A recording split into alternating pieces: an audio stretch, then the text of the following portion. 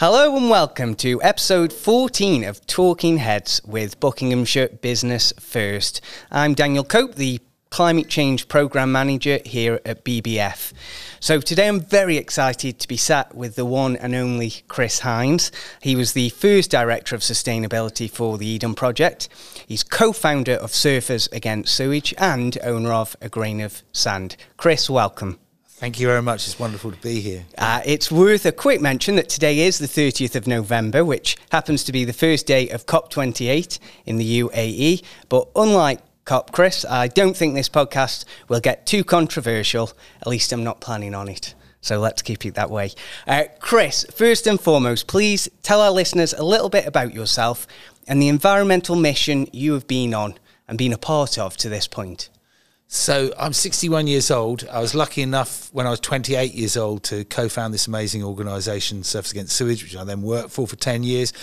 But that came really from a community. It was a community of individuals, and we were just fed up with the state of our coastal waters, of getting panty liners and condoms in the face, of swimming and surfing in a slick of human excrement. And we set out to change that. And by hook and by crook, by what I term as intelligent activism, by a multifaceted campaign, we changed it. We changed the reality of our world, and we helped deliver a £5.5 billion spend on the cleanup of our coastal waters. And when I say multifaceted, we used law, science, media, shareholder actions, or you name it, we kind of used that. And it was multiple elements of pressure to create that positive change of going forwards. And the other thing that happened was we were one bunch of individuals interested really with 2 or 3 little beaches in our local communities. But the moment we raised our heads, we suddenly realised that we were part of a broad collection of people right around the UK who wanted clean seas. And I think that applies to the challenges that face us now. We've got to understand that if we think things are tough and if we think there are challenges ahead, then take solace from the fact that there's a lot of other people in the same situations, and that collectively, when we come together, we will have this massive power, this wave of positive change that we can help drive forwards. Now that's brilliant, Chris, and you've got that really long and kind of rich history of experience in this field. And the event we have hosted today that you were a part of here at the gallery in Milton Keynes, we titled it Positive Change into 2024. Yet we see so many areas in which we are falling short of this target to, keep below 1.5 degrees, whatever we set that target as. And of course, you've been in this field a long time. In 2008, Chris, you were awarded an MBE for services to the environment. We're here now in 2023, and we're looking for that positive change. Do you feel we're getting it, or are we getting there, or are we going backwards? How do you see it? It is frustrating. I do feel, so the MBE in my book stands for Moaning Bloody Environmentalist. But I think I'm disappointed, and I will be a bit political. I think the 13 years that we've seen have slowed down our advance on being the leaders. I don't think the UK can say that we're leaders in this anymore, and I think we need to change that. But I do find it frustrating. I find it frustrating that we're not unleashing the collective power and the genius of us all. And we have amazing technology. There was a moment, take for example wind turbines. The UK is the second windiest nation probably in the whole of Europe, other than Ireland. We also manufacture some of the best turbines in the world, i.e. Rolls-Royce. And yet we never had our own indigenous UK-based wind turbine industry. We should have absolutely been world leaders in that. So those things, some of that is dictated by what we see as the importance to the country. And we need to really make some of those changes because they will be good. If we do invest and unleash our expertise and our innovation and our business capabilities for the people, then we can be one of those and help drive that real change that we need to see. And the change is becoming really urgent, and I do find that frustrating. And yes, I do suffer from eco-anxiety. What happens when I get eco-anxiety is that I kind of get a little bit mad and I steel myself and I come out and I try and drive positive change and inspire others to do so. I suspect that was a key driver for Surfers Against Sewage. Is that correct? Yeah, absolutely. We could either have just gone, well, this is depressing and we're going to take this on the nose and keep surfing. But I think is also you go through that first moment of complaining. And the first moment of any environmental campaigning is to protest. But then you've got to get sharp. You've got to bring out the very best in what we can do. So I kind of use this phrase, intelligent activism. And intelligent activism is bringing our own personal and professional skills to the table, to the case that we need to drive forwards, and to doing that with absolute focus so that we do, absolutely buzz every neuron and stretch every sinew to make these changes happen, to be the best team. Again, and some of this is about attractiveness, it's about spirit. If you walk into a room and there's two bunches of people, maybe they're talking about the same thing, and one of those bunches of people are dour and they're kind of slowed down, and it might all be a bit grim, and the other one is this kind of like energy-driven positivity. That will be the group of people that you would automatically walk over and go and see. And it's not that they take the issue less seriously, it's that they take the solutions and the positive future more seriously, and they see that as the vision of where we all need to go. And I guess they don't even need to have that solution, rather at least the enthusiasm for the solution, the openness to whatever that solution is. Yes. But being part of that collaboration, I guess they get far more from it. Yeah, and I think if you have, it's a bit, I suppose it's a bit like having a training or a facility for people to become good at sport. If you have the ability to go out and play and there's a positive thing saying, yeah, go and play. Yeah. Some people will come through and they'll be brilliant and they'll be able to use their real skills. But you've got to make that a fertile ground. You've got to kind of like feed in some fertilizer. If it was vegetables you wanted to grow, you'd have to you've got to make it an attractive. You've got to make sure the sun shines there and there's some water so that the ideas and the innovations can thrive, and the collaboration is really important as well. And I spoke a little bit today about the difference. Competition is good and we need it, but absolutely when we also need to collaborate. We're all in this together. We will do better if we collaborate with our ideas and help everybody go forwards. So it's a bit of open book and encouraging others to change as well. It's a balance, I think, isn't it, where they've almost got to lower their defences and the secrecy of business, I guess, to their peers, to be able to recognise the common themes that will exist throughout all businesses, because there's a good chance if you as a business, a listener to this, are struggling with a certain element or aspect of your net zero journey, other businesses will be facing that exact problem too, equally looking for a solution for it. Yeah, so then when that solution comes through, it affects loads of people to come through. So for example, this little thing of solar carports. Yes. I mean, the French government have ruled that all car parks over 60 spaces have to install solar canopies on their car parks. So those car parks start becoming energy generators, which was also then a cash driver as well, because money will come from those car parks that are covered in solar canopies. And let's face it, nothing else is going on there. They're just car parks. So you suddenly start to think, well, if everybody starts doing that, then maybe we can create money and we can create ways of generating economic positive outcomes as well. There was a case in Cornwall where they looked at putting electric vehicles in for some nurses, powered by, so they put electric vehicles with a solar energy plant. And by doing that and changing away from the 45 pence a mile, they created the salary of 2 extra nurses. It's unbelievable. That's the positivity of what we can do here. created from nothing, effectively. Yes. It's just being more productive as a result. Chris, you worked at the Eden Project, and there's no doubt that the site has further strengthened the tourism sector within Cornwall.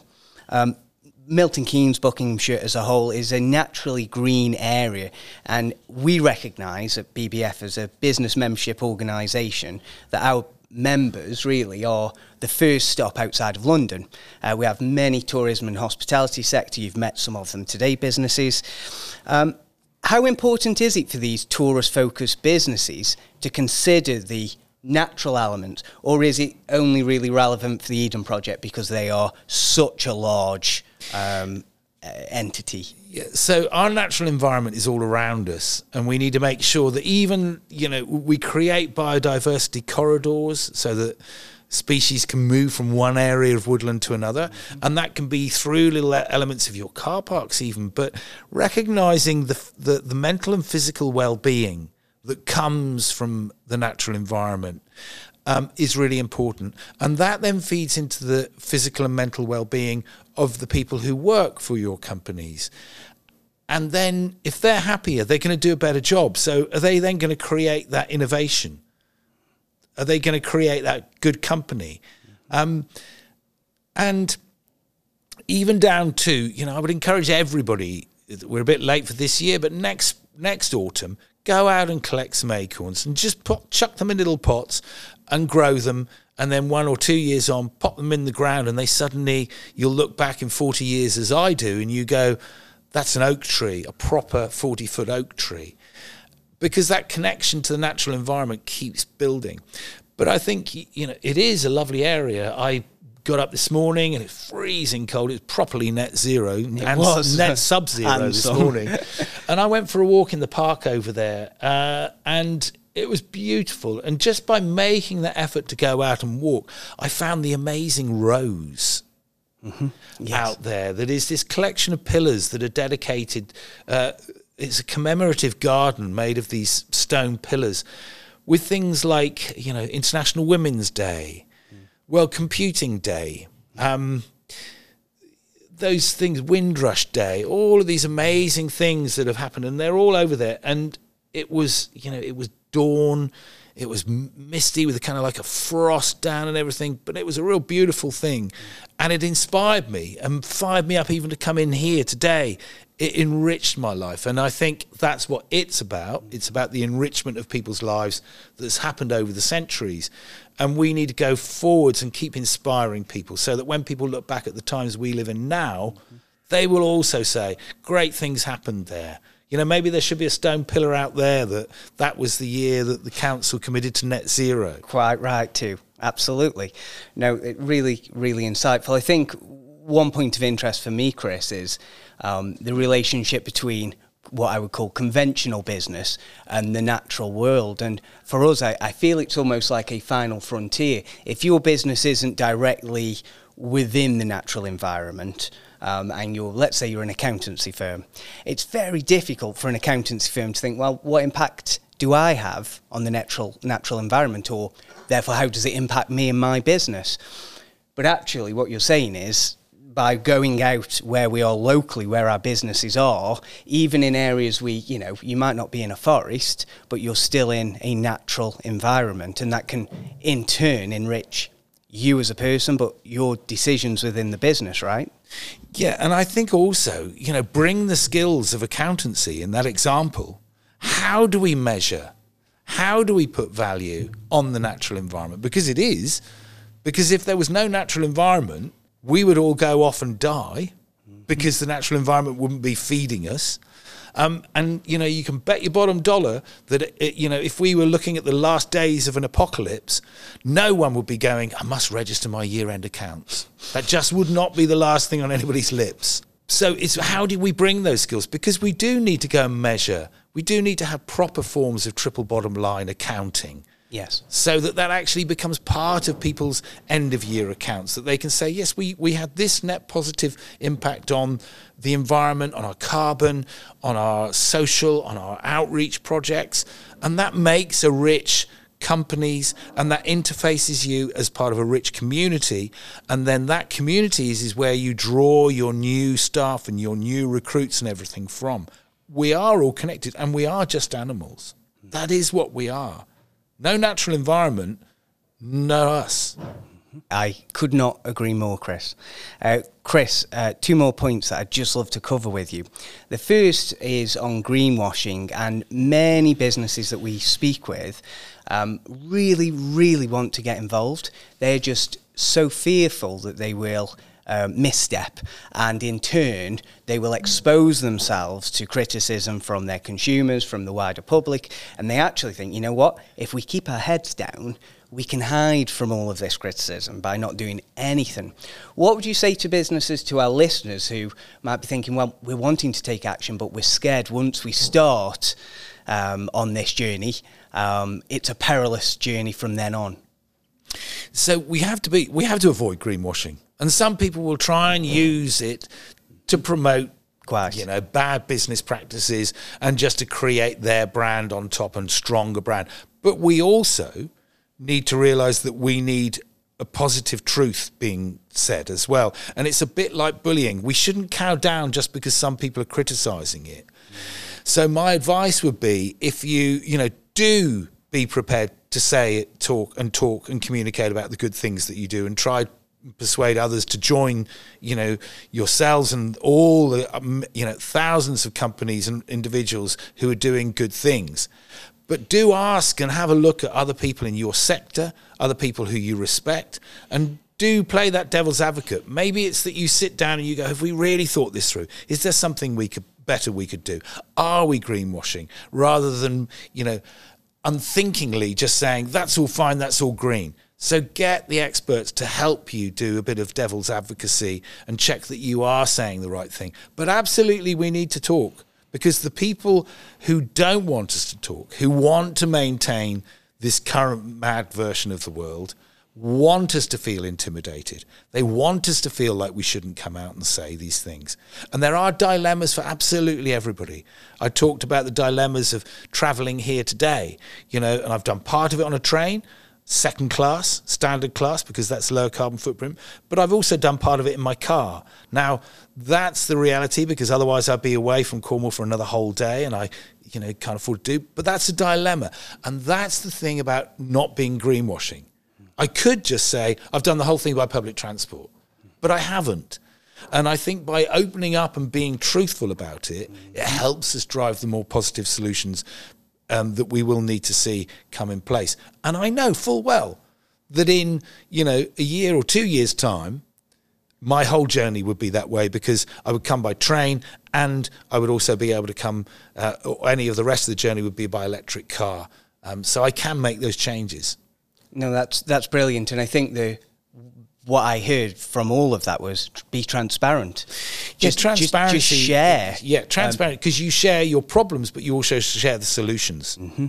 Which, how can we really blame someone or be critical of an organisation if they're being upfront? I mean, what more could we want from a business, right? By them putting the kind of their cards on the table.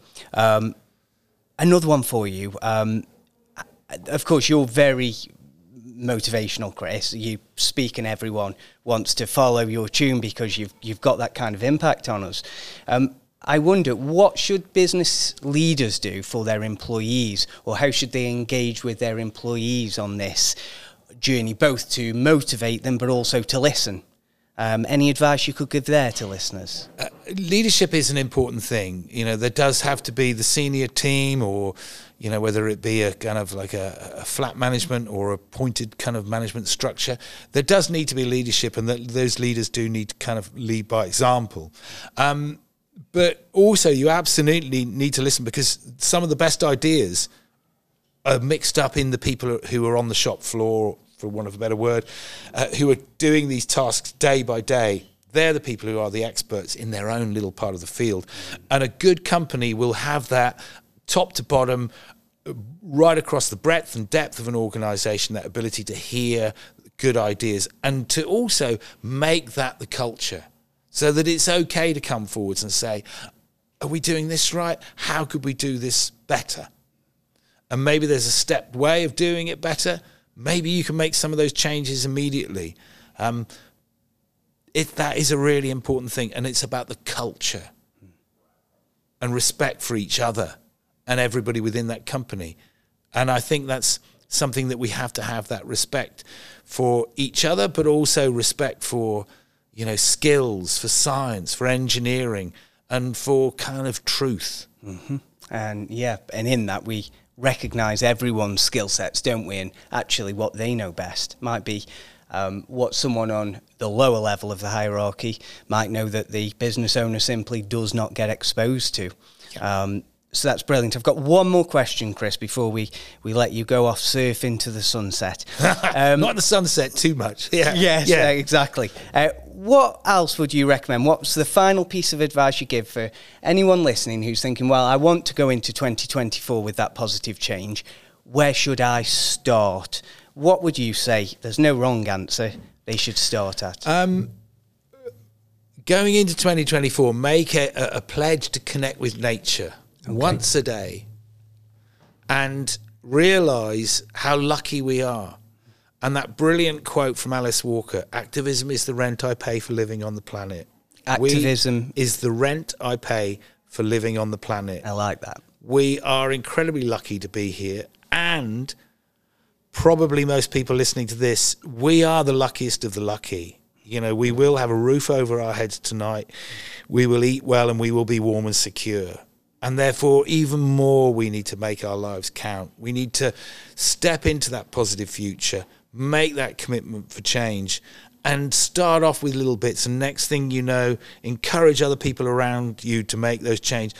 And next thing you know, we will have created that future. We have to believe in that and take on the naysayers as well.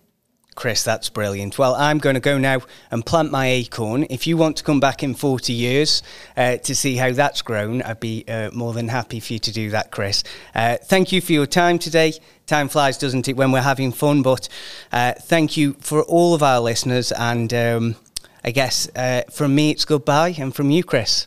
I'll see you when I'm 101. I look forward to it. Thank you, Chris. Bye-bye. Bye-bye.